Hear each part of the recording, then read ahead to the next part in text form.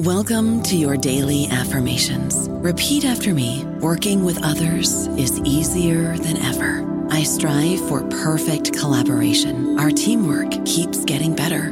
Yeah, affirmations are great, but Monday.com can really get you the teamwork you desire. Work together easily and share files, updates, data, and just about anything you want all in one platform. Affirm yes to start, or tap the banner to go to Monday.com. This episode is brought to you by Shopify. Forget the frustration of picking commerce platforms when you switch your business to Shopify, the global commerce platform that supercharges your selling wherever you sell. With Shopify, you'll harness the same intuitive features, trusted apps, and powerful analytics used by the world's leading brands. Sign up today for your $1 per month trial period at shopify.com/tech, all lowercase. That's shopify.com/tech. This episode is brought to you by Kia's first 3-row, all-electric SUV, the Kia EV9, with available all-wheel drive and seating for up to 7 adults, with 0 to 60 speed that thrills you 1 minute and available lounge seats that unwind you the next. Visit kia.com/EV9 to learn more. Ask your Kia dealer for availability. No system, no matter how advanced, can compensate for all driver error and or driving conditions. Always drive safely. Welcome to the New Books Network. Hello and welcome to the Ganatantra podcast on the New Books Network. I am Alok Prasanna Kumar, and today I am joined by Dr. Aditi Surie, who is a consultant at the Indian Institute for Human Settlements. Aditi is the author of the book, one of the co-editors of the book rather, Platformization and Informality, Pathways of Change, Alteration and Transformation. She has co-edited this with Ursula Huws. A brief introduction about Aditi. Aditi is a sociologist with training from the Department of Sociology at the Delhi School of Economics. Her current research investigates the nature and conditions of work in the life of urban residents bereft of state-sponsored work and social security. She is particularly focused on understanding how Silicon Valley tech companies, at the forefront of creating the so-called gig economy, like platforms of Uber and Ola cabs, impact Indian urban workers whose experiences do not rest easily with the northern discourses associated with the gig economy. Welcome to the podcast, Aditi. Thank you so much for having me, Alok. Great. So your book collects very fascinating collection of essays on the topic of gig workers and informalization. And for me, it was a particularly illuminating read. Because it covers so many areas of not just academic interest, but something that we see happening in front of our eyes. I think if you're living in Bangalore like I do, you tend to use an Uber cab or an Ola cab on a very regular basis. You order from Swiggy or Zomato, you have Amazon deliver things to you. You end up using a range of services offered by tech platforms. And most of these services are delivered by people who are working in a very precarious manner. I think that is perhaps the right word to use it, in a very precarious manner. And I think the collection of essays in your book gives us a very good sense of what we are seeing and how to make sense of it. But to kick off this discussion, I want to talk about something which is a very interesting and a central thesis of your book, which is that the work is being informalized in a particular way in the so-called global south. Now, that's a term which, of course, a lot of people fight about, but let's just say either to developing countries. And that is influencing the way in which work is taking place in the either to industrialized economies. Perhaps you can flesh out this central thesis and why it's so important to talk about this. Absolutely. And, I think one of the initial reasons for even bringing this book together was exactly what you said, right? There is a hesitation to use some of the words that we've been using over the last 50 years in this contemporary moment. So the idea of informality, of informalization, the informal sector, the informal economy, this whole host of conceptual words that have kind of taken off, have been criticized a lot, right? There's so many skeptics within the development sector that says informality means nothing. It can mean everything and nothing. And similarly, in 2023, should we even be thinking about the lives of people using this term And it seemed to me that this hesitation was coming internally, not only from like our own country or from the global south, but it was a hesitation I was seeing in the work that people were doing in the global north and south, where they were studying the same thing, right? So in 2015, when I started to look at what the impact of Uber was on the lives of working people, and I use Uber here to mean all tech companies that do this work. Uber gets the archetype in our minds, but there was a lot of work coming out around precarity and vulnerability and casualization in the global north.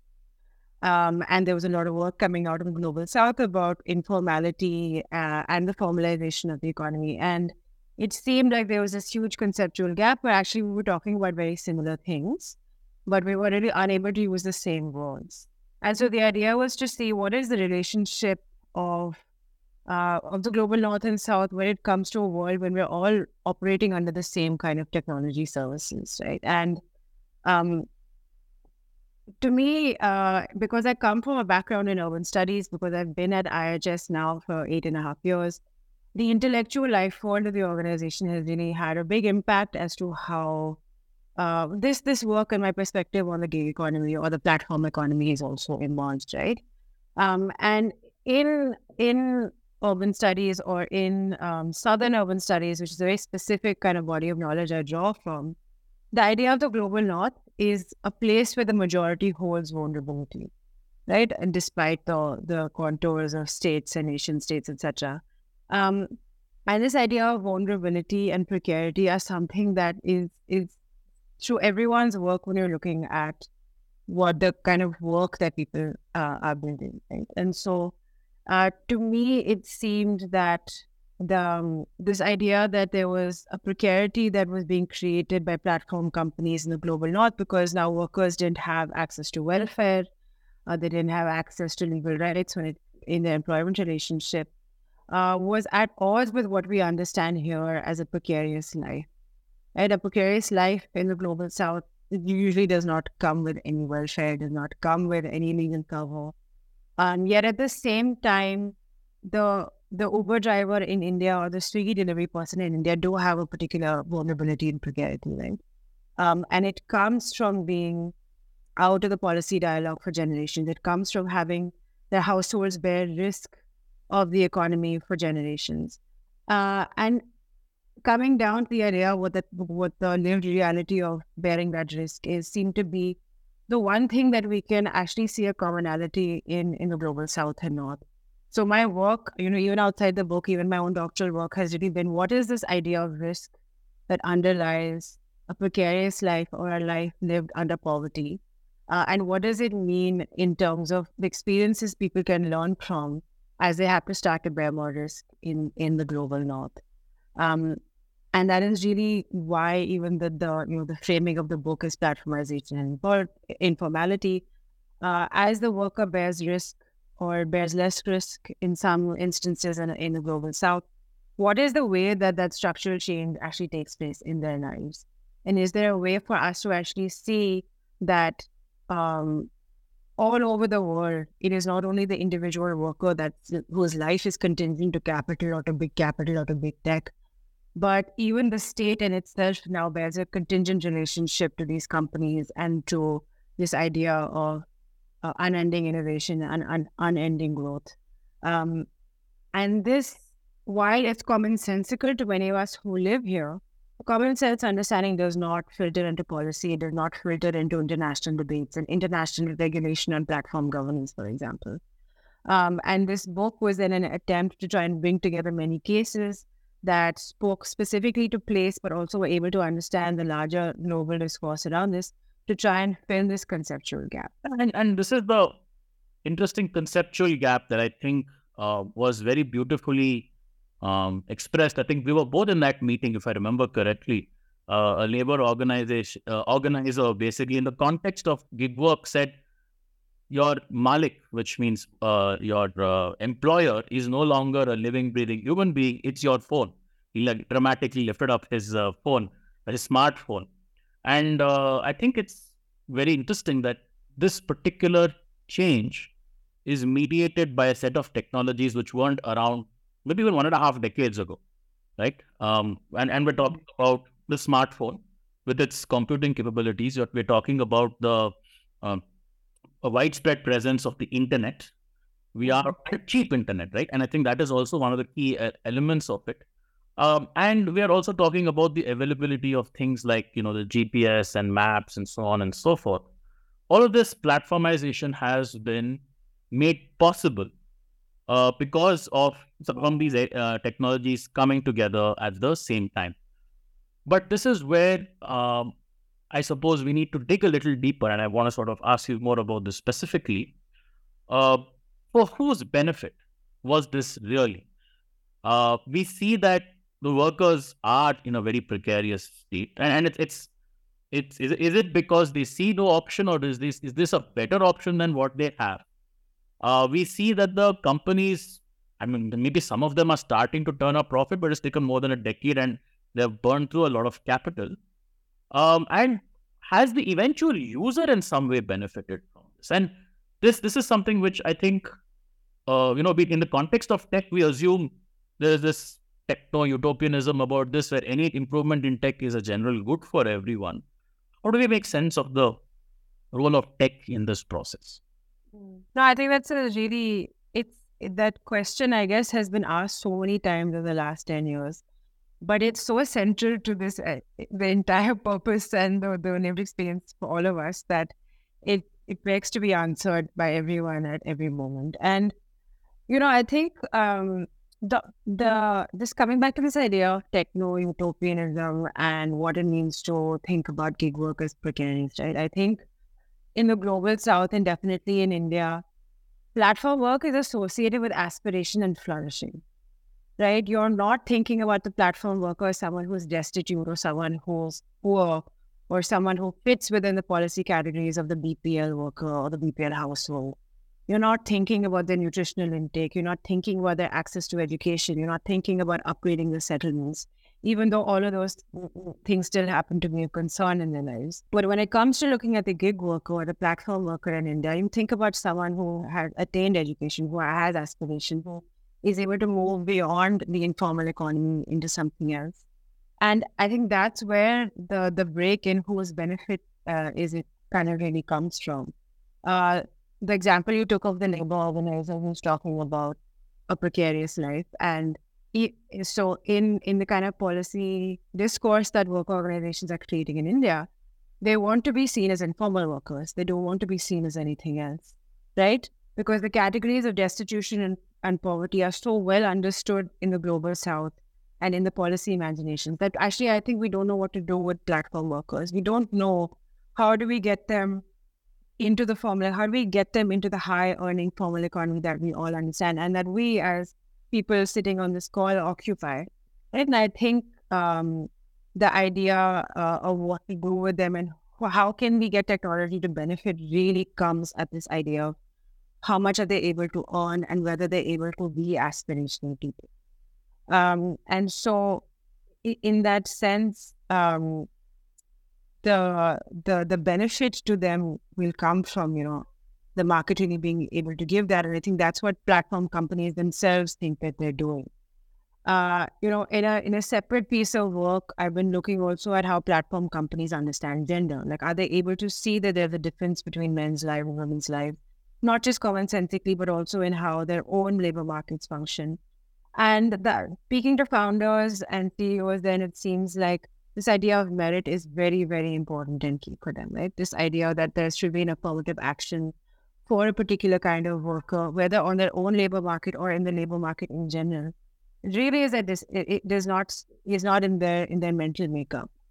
So in that sense, they do think that they are doing something beneficial by providing work and providing job opportunities.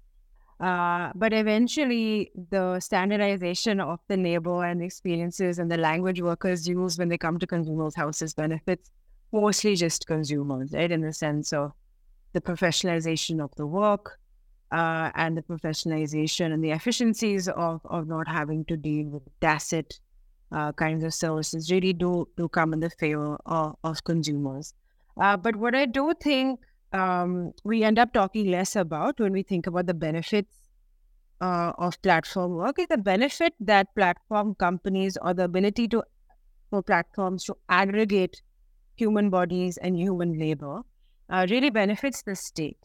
I think we saw this quite clearly in the pandemic, wherein the emergency responses, the state was able to reach out to companies saying, we'll have ownership over the time of 5 lakh people, get them to work in our benefit.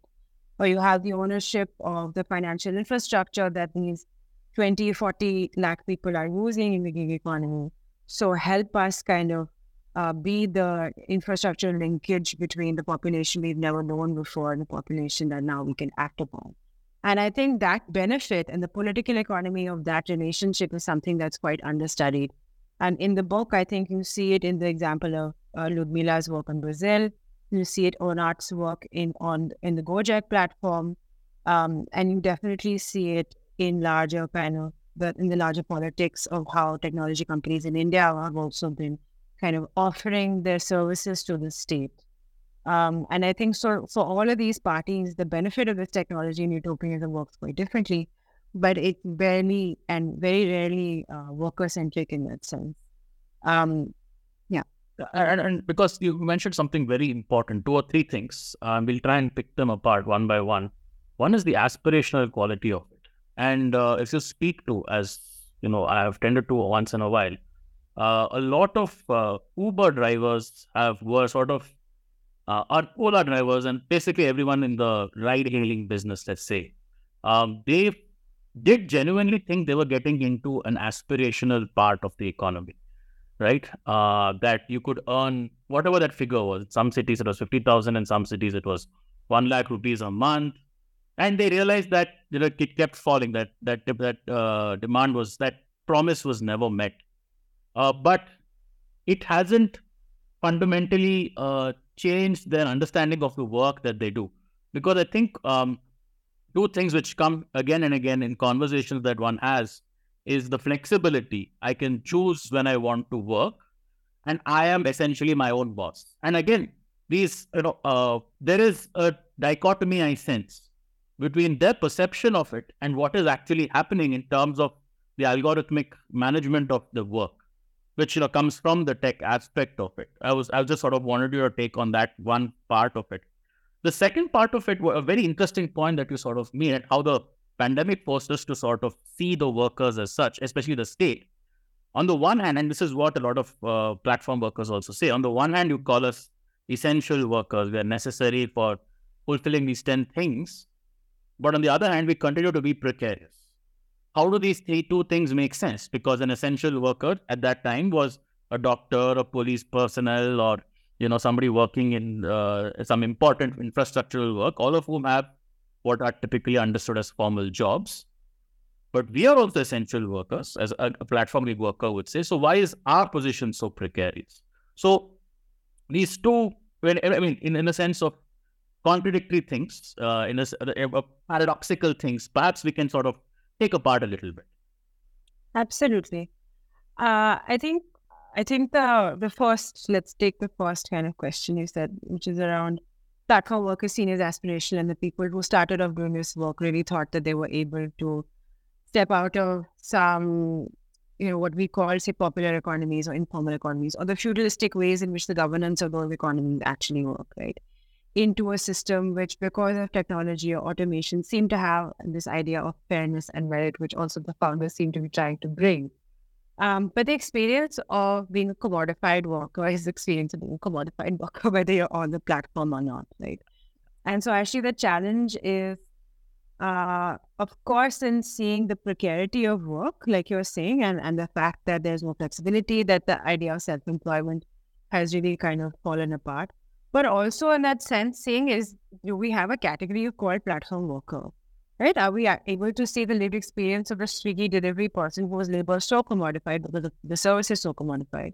With that, I'm a Baiju's teacher who's also under their own precarious kind of employment relationships, but their labor is not commodified in the same way.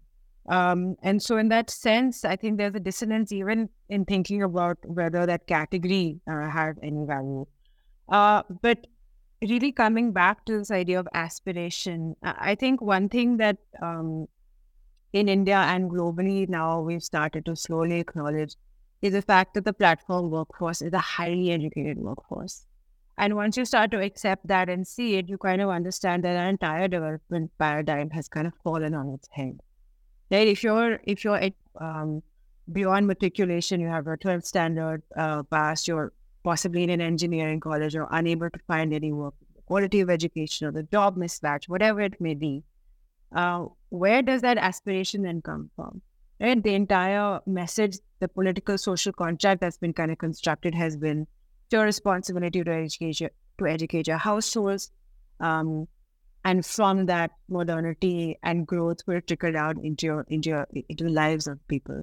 And so I've been interviewing gig workers now for 8.5 years. And the surprising answer to what you want to do after the platform or what is it that you really want in your life is, again, comes down to ownership of time and comes down to self-entrepreneurship out in the informal economy. I've met so many people who have bought multiple cars to have fleets on some of these mobility services. And they said, so I get to live close to where I work. I get to spend time with my family. And it's always come back to me, right, that this idea of aspiration also comes from this very North Atlantic imagination that you're going to find it in work. You're going to find it in your career. You're going to find it because you got educated. Workers in India find respect in their own communities, whether because they have a position in the religious community, whether it's their caste marker, whether they're able to amass a certain amount of wealth and become some kind of create financial dependencies within their own community. So this mismatch is also kind of ideologically in what we think that we've been kind of creating. And it's, I guess we've all talked about this for many decades, and it's really come to the forefront now. And I think in that sense, I think what the pandemic did was more for labor rights than maybe any campaign or work has for many decades, right? Because it made destitution, vulnerability so clear. And I keep coming back to these words because I think in our political economy, poverty and destitution have such a clear, fixed space, and we're able to understand it so clearly. But this idea of what the aggregation of the aspirational worker kind of, to me, also has a different meaning. So if I think, and I allow myself to think academically here, not really for the kind of policy word, but because the worker is so essential to even a commodified service, right? If you don't have the commodification of, you don't have those human bodies there, we're not in a place of kind of having self-driving vehicles and drones do deliveries and kind of remove the human worker altogether. Then I think for the global south, the platform, we can actually redefine what the platform is, right? Platforms are these technical objects that have these core functionalities and these modular features. And I think the global south, because we're going to restrict automation in a sense, that the essential infrastructure of a commodified platform is the human body. And I think even in the book, you kind of see examples where that those human relationships kind of prevent automation from taking place, or the lack of institutions in governance kind of force platforms to enter and make these MBAs do the work of organizing the informal economy, which tickles me to no end. But I think in that sense, we really need to pull away just from talking about the precarious lived experience of workers and actually see that they are the fundamental infrastructure that actually makes any of this work. As much as I've heard about Zomato and Surie trying to automate even their dark stores and warehouses, there is something that always prevents that. And that logic is because the terms of automation have nothing to do with the economic logic of people who are working here. Even Indians are not building for automation in that sense. Yeah, that's very interesting because I think this idea, one very fascinating idea that you have given us is the idea that this platform depends on certain number of human bodies. Because I was thinking about, while you were just mentioning, I was thinking about it. If we take a food delivery platform, there have been restaurants before there was let's say a Swiggy or a Zomato. People have delivered food, from the restaurant itself before there was a Swiggy or a Zomato. But a Swiggy or a Zomato cannot exist without the delivery person at the end of the day. right? Because, even with just restaurants, they can always just be recommendation bodies, but the platform, they become a platform only when they can provide that last mile service, and that last mile service is so important and so fundamental for them. To come back to a slightly earlier point that you made in this in the last few minutes, which is commodification of work. I think this helps us because this has been one of the conceptual confusions, if I want to call it that, where I suppose where people are struggling is to, we have a clear understanding of poverty and deprivation in India, and that's very clear. But in the context of precarious workers, how do we say, and this is where conversations keep coming back again and again, how do we draw the distinction exactly between what you just identified, which is, say, a teacher who is offering lectures online on Byju's, or those who are doing these small tasks. It could even be a coder who is writing small pieces of code on a gig basis, versus somebody who's out there on the streets who is delivering food, delivering parcels, driving, and so on and so forth. And we use these terms legally to say one are platform workers, one are platform gig workers. But I think the ability to commodify the work and the way in which you can sort of direct every last thing about them to say you have to pick it up, you have to go here within the next 5 minutes, you have to pick it up in the next 1 minute, you have to take exactly this route and drop it off here in a particular way, and you're going to be rated by the end consumer in a particular way, and that determines so much of. I think that is a very important point, this idea that this work can be commodified. But to move the conversation along a little bit, to again pick up something earlier that you mentioned, which is the gender element of this. And one thing that I suppose this is work that my other co-host, Surie, who's today with us in this podcast, her work has sort of looked at the gender element of this. And the gender element of gig work generally tends to come in only from the point of view of, say, those who are providing personal services, in some senses, massages, beauty services, and so on and so forth. But I think some of the essays in your book talk about that there is an opportunity here for, say, women drivers, women delivery personnel, that they're not able to access. And I think it ties a little bit into the last point that you sort of made about automation doesn't solve everything, or automation cannot address all problems. So I thought we could deep dive a little bit on the gender aspect of platform gig work. And what does your work sort of talk about? What does it say, and what does your book say about this? Yeah, absolutely. I think I think there are some very compelling chapters in the book that have opened my eyes also to how the kind of gender question has been functioning in the platform economy, because it's such a vast question, and every new question in the platform economy is like very large and very difficult to kind of have a simple answer to, even in an abstract fashion. But I think the one thing that's really struck me is again thinking about this aspirational worker, right? So Uma Rani at the ILO has a chapter in this book where she very painstakingly dissects how very educated women in India are actually taking up platform work, right? And this is a cohort of women in India that we've always looked at as being able to join the workforce. India has notoriously low rates of female labor force participation. And at one end, you have women who don't have the option but to work, who have to work. And then at the very top, you have women who work because they can. And there's a very, very small percentage of women who do that. And there's a huge chunk missing in the middle whose lives are kind of unaffected by job opportunities in the informal economy as self-employed or as wage workers or elsewhere. And so thinking about the last 40, 50 years, where we have gotten women educated, we have gotten women into STEM education, we have gotten them into master's level of education, and they now sit at home and do data entry and data labeling work, is a very sorry state of affairs, right? And this is not even thinking about living lives under algorithmic management or the kind of unfairness it comes with having your labor commodified. I think just in itself, the aspiration of what are of this, and I keep coming back to this, right, which is the idea of the social contract being broken by technology. because at no end in the global north or south is it really being met. And kind of like think about what it means on the lower end. Right? So these are the kind of educated women who are being able to understand that. And there are 2 chapters in this book that deal with women who are, say, in domestic work, who are at that in the labor market because they have to work because their incomes are very central to their households. And it seems there that actually, Alok, can I just pause 1 second? Sorry. Yes.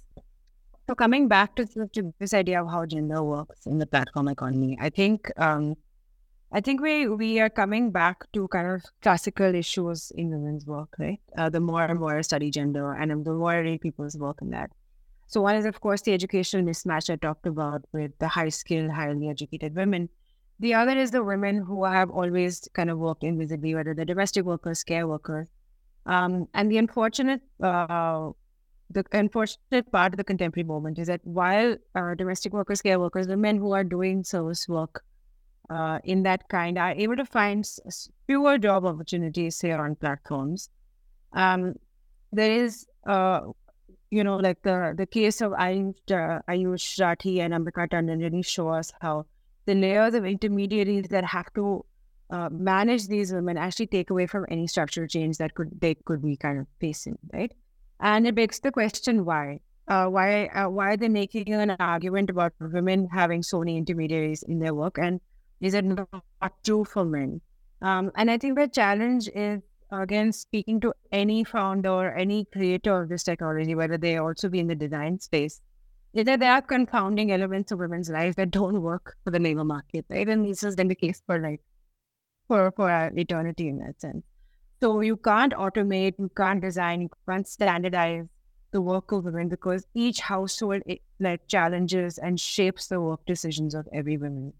And so the layers and layers of human managers that have to go and design interventions that have to go into actually scheduling women's work, to verifying whether they're able to work, to rating their work, to understanding how they interact in the households or in the spaces they work in, kind of really, really will stymie any kind of technological goodness that can come out of, say, taking all these actors away from their lives. And the other element of that is also because a lot of creators of this technology also happen to be male, or they happen to be women working in high skill spaces.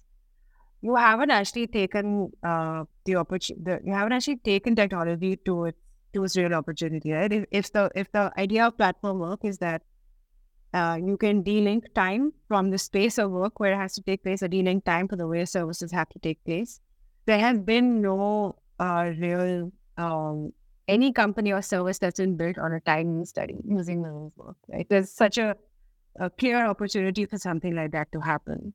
But there's such a disconnect in how these worlds take place that actually the opportunities kind of keep getting lost in that sense. I don't know about you, but I'm very busy and I don't have a lot of time to cook. That's why I subscribe to Factor. Eating better is easy with Factor's delicious, ready-to-eat meals. Every fresh, never frozen meal is chef-crafted, dietitian approved, and ready to go in just 2 minutes. You'll have over 35 different options to choose from every week, including Calorie Smart, Protein Plus, and Keto. These are 2-minute meals. Factor meals are ready to eat and heat, so there's no prepping, cooking, or cleanup needed. They're flexible for your schedule. Get as much or as little as you need by choosing your meals every week. Factor is the perfect solution if you're looking for fast, premium options with no cooking required. Sign up and save. We've done the math, and this is important. Factor is less expensive than takeout, and every meal is dietitian approved to be nutritious and delicious. Head to factormeals.com/NBN50 and use code NBN50 to get 50% off. That's code NBN50 at factormeals.com/NBN50 to get 50% off. And I think that's a great point in terms of they haven't delivered on the promise, partly because they perhaps haven't understood the kind of issues. And I think the one big thing which you also hinted at was the amount of unpaid work that women end up doing for their families. There was a recent report by Azim Premji University on labor in India, and they had this fascinating graph. Maybe we can share that link in the show notes, which showed that, like you mentioned, for those who have to work and have no choice, you find a large level of participation. And say for the well-off women from the well-off sections who have a choice in the matter, you also see an increasing level of labor force participation. But the middle perhaps explains those for whom the need to perform unpaid labor at home is still the most pressing concern from the families and so on, which prevent them. It's not absolutely necessary for them to go out and work, but this demand to do this unpaid labor at home keeps them from accessing, even if they would like to do so. But, there are also specific issues around the fact that by and large, the platform economy is in India's major cities. And these are not spaces designed for access to women. There are also issues of safety, and there are issues about security. And perhaps that is also something which maybe a lot of the tech companies haven't really thought about, or maybe think about it as an engineering problem rather than a social problem. Absolutely. And so, of course, we don't kind of assume that women are going to be able to move around in the city and do different types of work. So actually, in a very broad analysis of the platform economy in India, you see women working where they were working before in platforms and just come in those spaces. They haven't platformized their own work in that sense. They just offered services where women were already working. And this idea of like the urban planning and the spatialization of women's lives being kind of very unfair in Indian cities is absolutely true. But I also think we have I think in India, we have a very strong understanding of even the digital space being unsafe for women when it comes to women users. We have countless examples of that. But actually, in the world of platform work, there's also just as much sexual violence that's being committed on platform workers, right?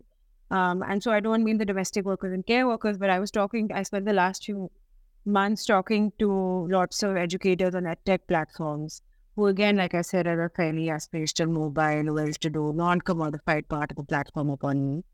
And you hear teachers who are on, say, an academy who have so much sexual violence in the comments that the students leave on their videos that it makes them absolutely feel unsafe to show up for work the next day. And of course, they're not in the same classroom as them, but a lot of them freelancing women who are asked to get on video calls with their clients. There's a lot of threats being given if you're unable to, they will not pay you. I think we're also kind of lost a little bit on what the precariousness of women is in the online workspace. We have a strong understanding of what location-based workers feel, and this comes back to what you were saying earlier, right? Like, we really understand what it means for the Swiggy delivery person to get in a car accident, to have to deliver so quickly, and what to do with that. But we're actually really lost, even in our policy imagination of, do these women actually need any support? If they're in the home and they haven't left the home, do they deserve anything by way of social protection, social security, or any other kind of income security? Because again and again, this idea of women's work, whether it be in the platform or off the platform, comes down to being very tangential. And again, even with the founders and kind of creators of these companies who are creating platforms specifically for women or platforms who had women on them, they never assumed women were going to be full-time workers. They were like, that's just not their aspiration. Why should we design for that? So even within that logic, we're coming back to classical debates. So do you let people just be what they want to be, or do you kind of use your space to transform and to empower women? I'm also we're doing very poorly on answering both of those questions, both from the state and from industry itself. And which sort of, I suppose, also explains some of the issues that we have been seeing. And we are seeing, of course, the fact that Urban Company, which is an entity which provides these kind of personal services such as salons and massages and so on, their women workers have organized to protest against them. And we have seen certain waves of these protests, and we have seen certain waves. But it's also interesting to me that even though it's platform work and you kind of don't really meet a co-worker. I think one of the essays in the book quite goes well into this idea as to how they even organize. Because unlike, the whole edifice of labor law is essentially built on the idea that workers will come and see each other and they can unionize and, bargain collectively for everything else and be able to enforce their rights and so on. platform work in general takes away that possibility, except in some extreme, some small connections. But how have workers been able to come together, whether it is the women of urban company or whether it is, taxi drivers and so on and so forth?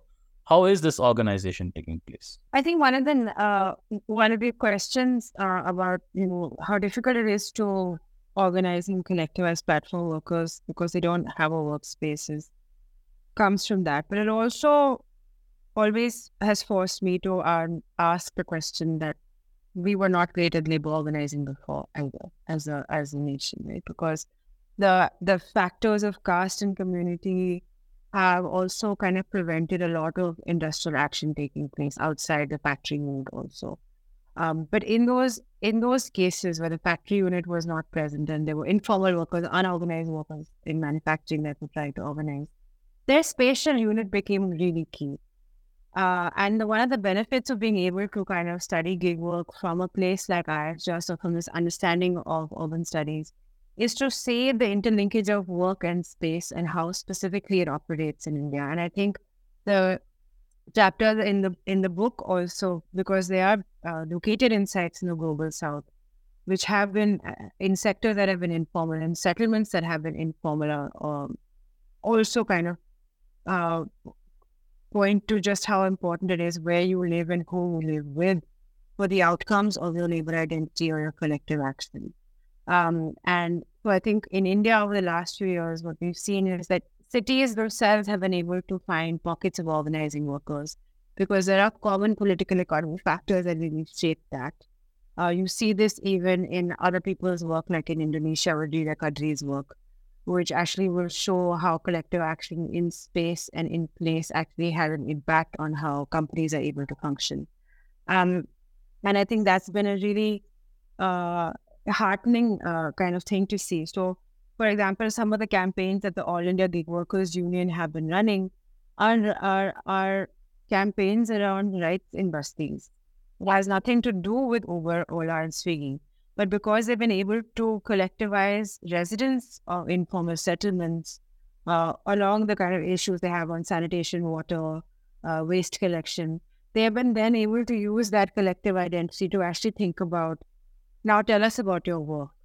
How do you think that we should be able to use our collective identity then? And even looking at some of the earlier protests in India from workers themselves, right? In location-based work, when you have a protest, it tends to be a set of workers who get together and are able to speak to a regional or local supply officer that comes from the company. Rarely do you have people going to headquarters. And the urban company example was really exciting for that because they were able to step into the headquarters.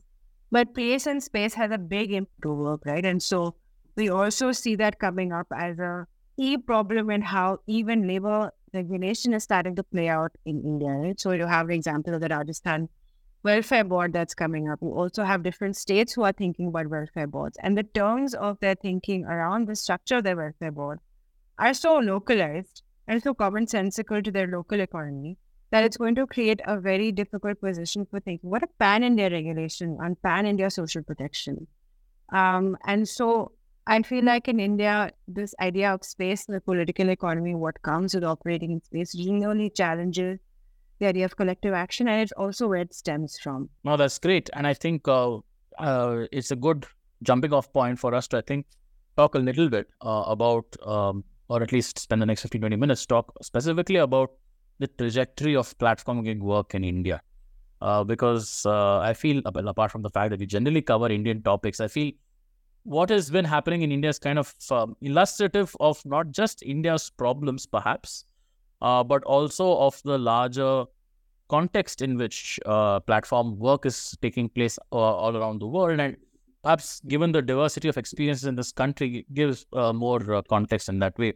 And what I sort of want to, I suppose, in some ways talk about is the fact that this issue was first approached from a law and order perspective.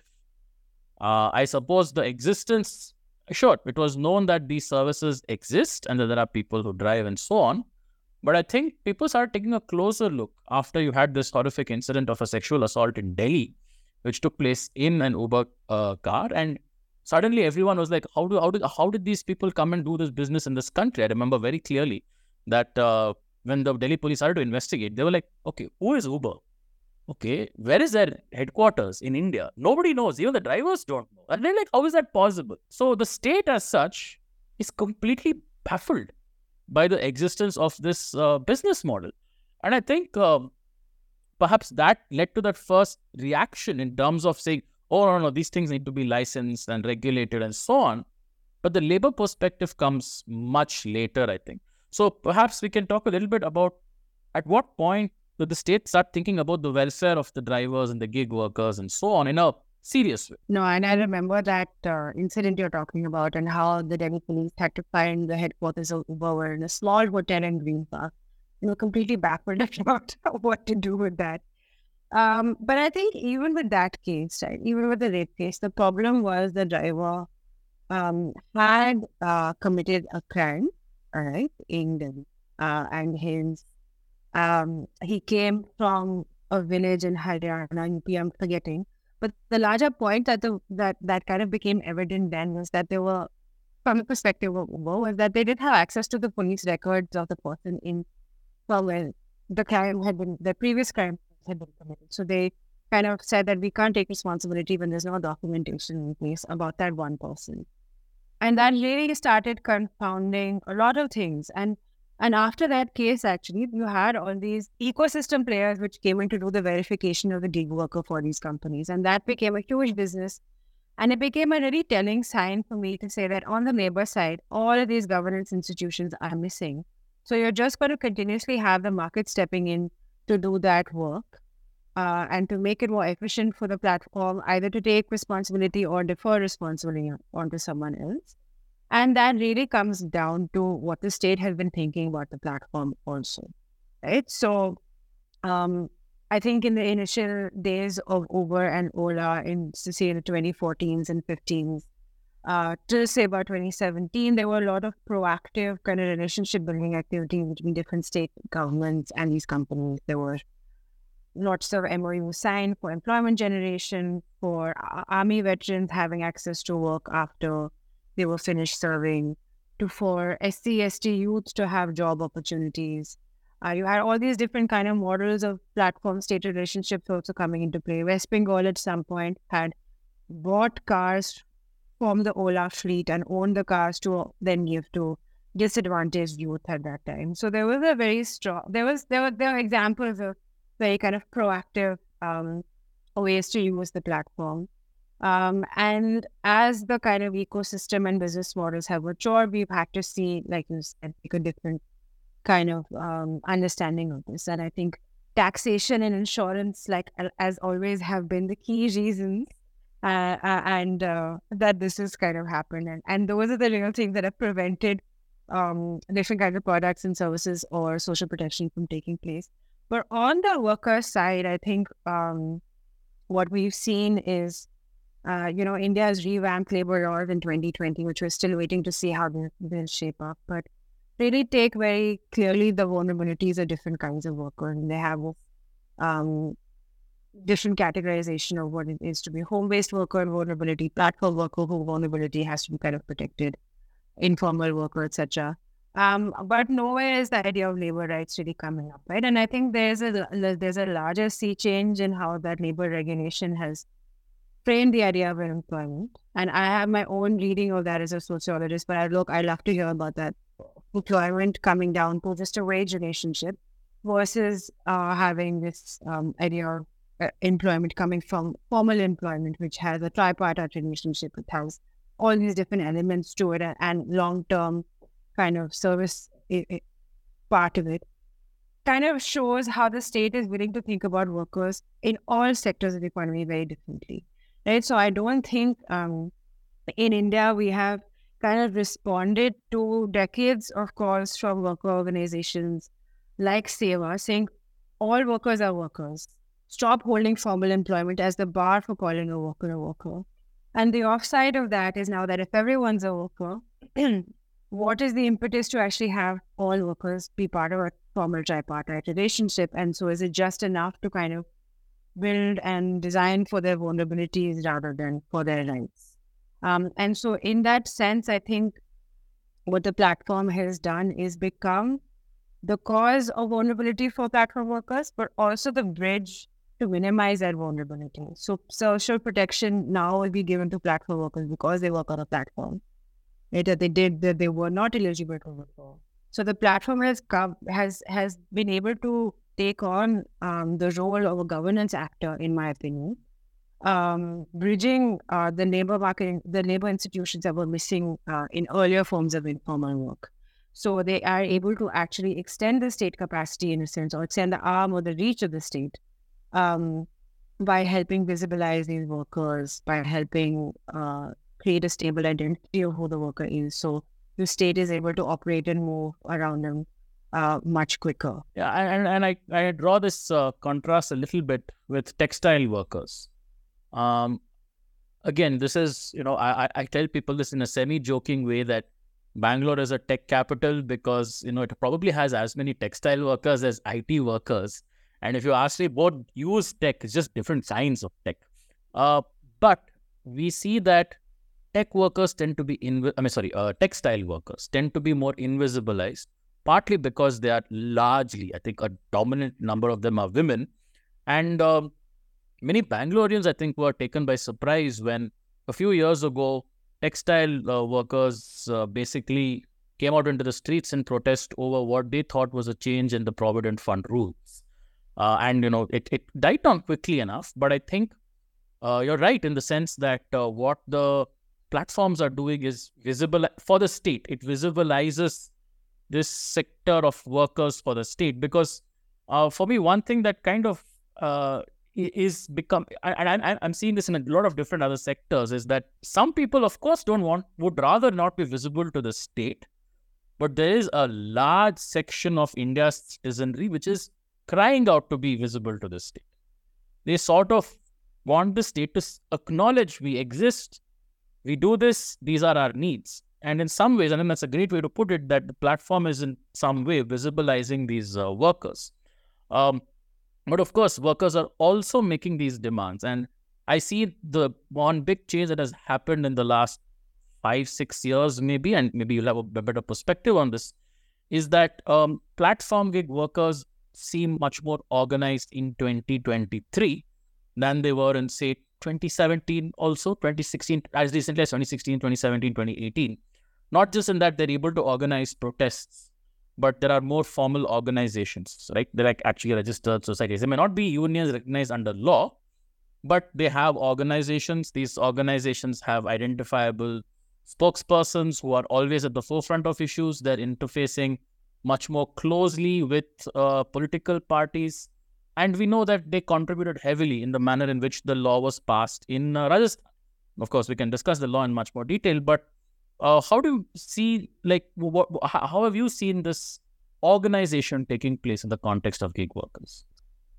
I think in about 2017 or early 2018 was the first case of pan-Indian collective action I saw, when there were protests organized simultaneously in Delhi, Bangalore, and Bombay. I remember feeling very excited about that and thinking that, despite all of these cities coming from such different labor histories and the political voting power of labor being so different in all these places, we were really able to see it. I think the kind of organizing capacity also speaks towards living in metropolitan cities and the difficulty and exclusionary elements of living in metropolitan India compared to a small town India, right? And so we're seeing much less organizing happening at the small town level. I'm sure that'll kind of take place, but are absolutely so difficult to live in. They're so cash dependent that the moment income started to fall, collective action became much easier for workers, right? Because if you don't have money to spend in the dispensary for your child's education, for access to certain services that you came to the big city for, then what are you even doing in the big city? It started to really impact the way households were thinking about what are we doing here.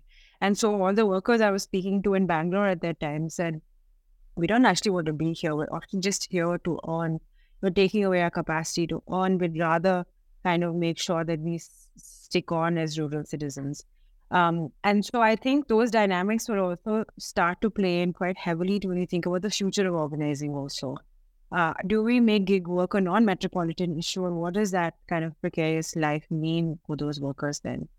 But I think just thinking very specifically about the actual associations of workers or organizations involved in this, I think it's been really interesting to see the rise of Sheikh Salahuddin and the creation of an all-India federation of unions that work on transport workers.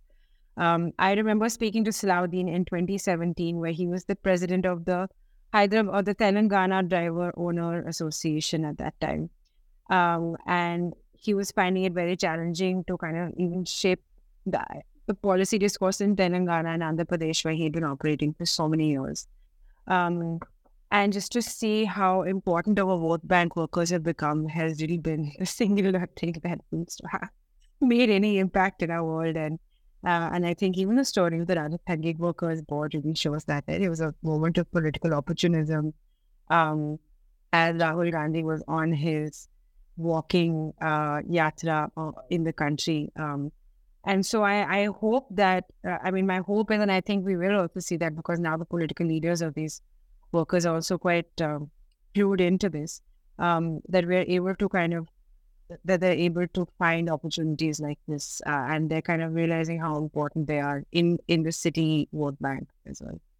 Yeah, and what, at least to speak of my personal experience on this, I think back in about 2020, 21 sometime, I was invited to sort of address, again, online, a group of gig worker representatives on basically the legal framework. And even the labor codes that you mentioned, only 2 sections, I think, speak about, and it is more of like we will do it at some point of time. Yes, we acknowledge that there are platform gig workers who need A, B, C, D, but maybe the union government at some level will do this, and the state government at some level will do this.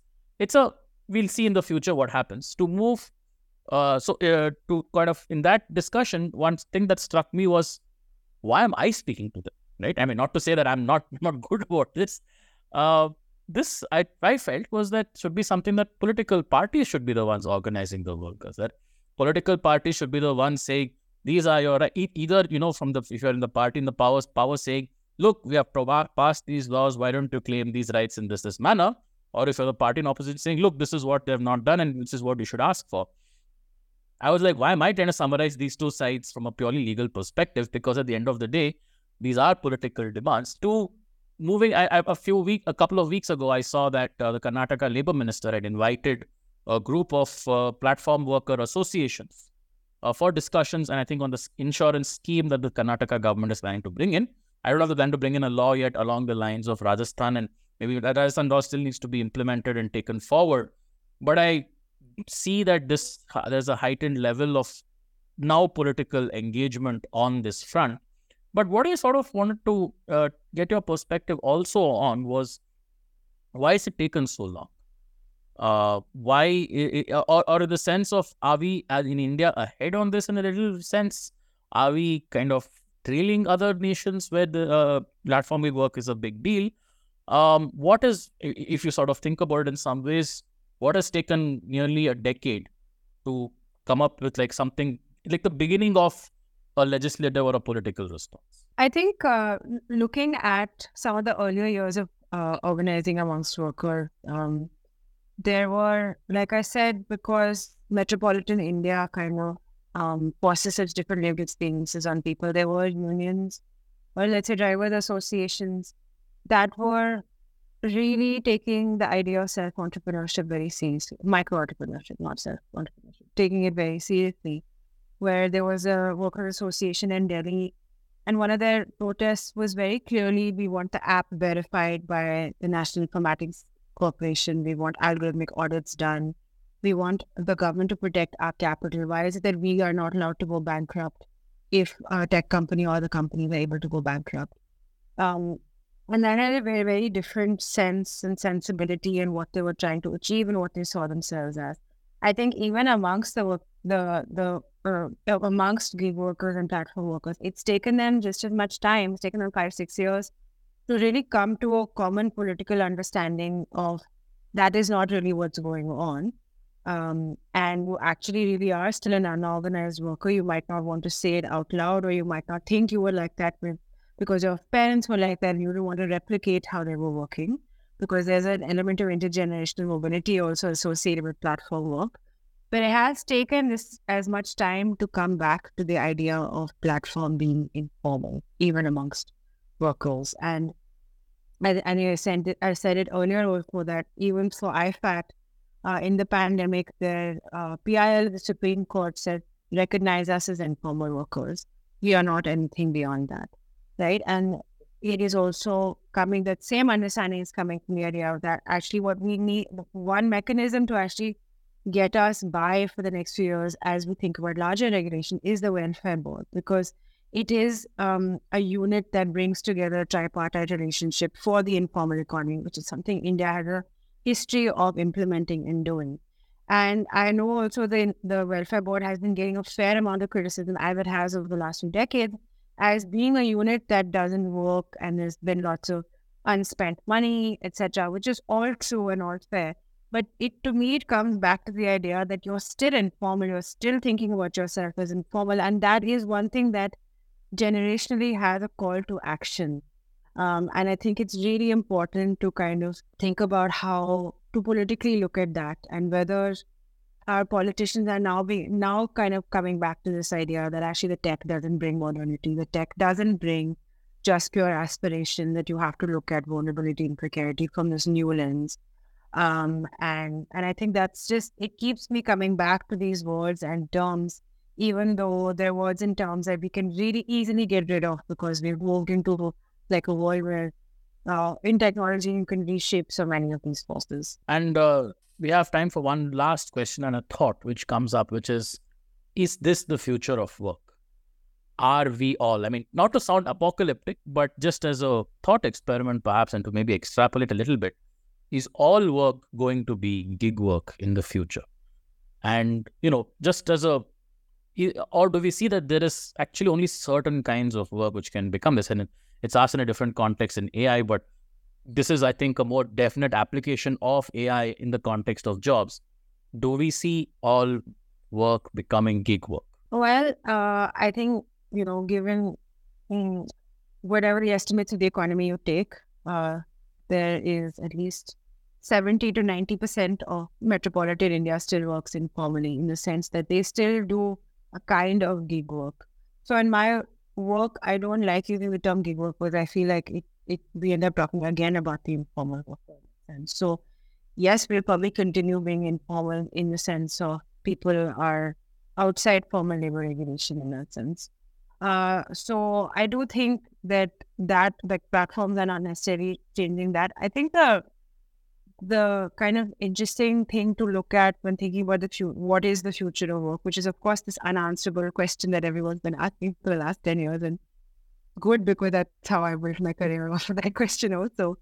But we're also starting to see a casualization of public sector work in India, which amongst the very few formal sector options for people who are not as literate or educated as, say, the people who are getting to the IS, has been a bastion of secure work and intergenerational mobility, right? So the lower rungs of government work, army work, etc. Being in the army. And to see a precaritization of work there, for me, really starts to say something, rather than just seeing platform work emerging in services.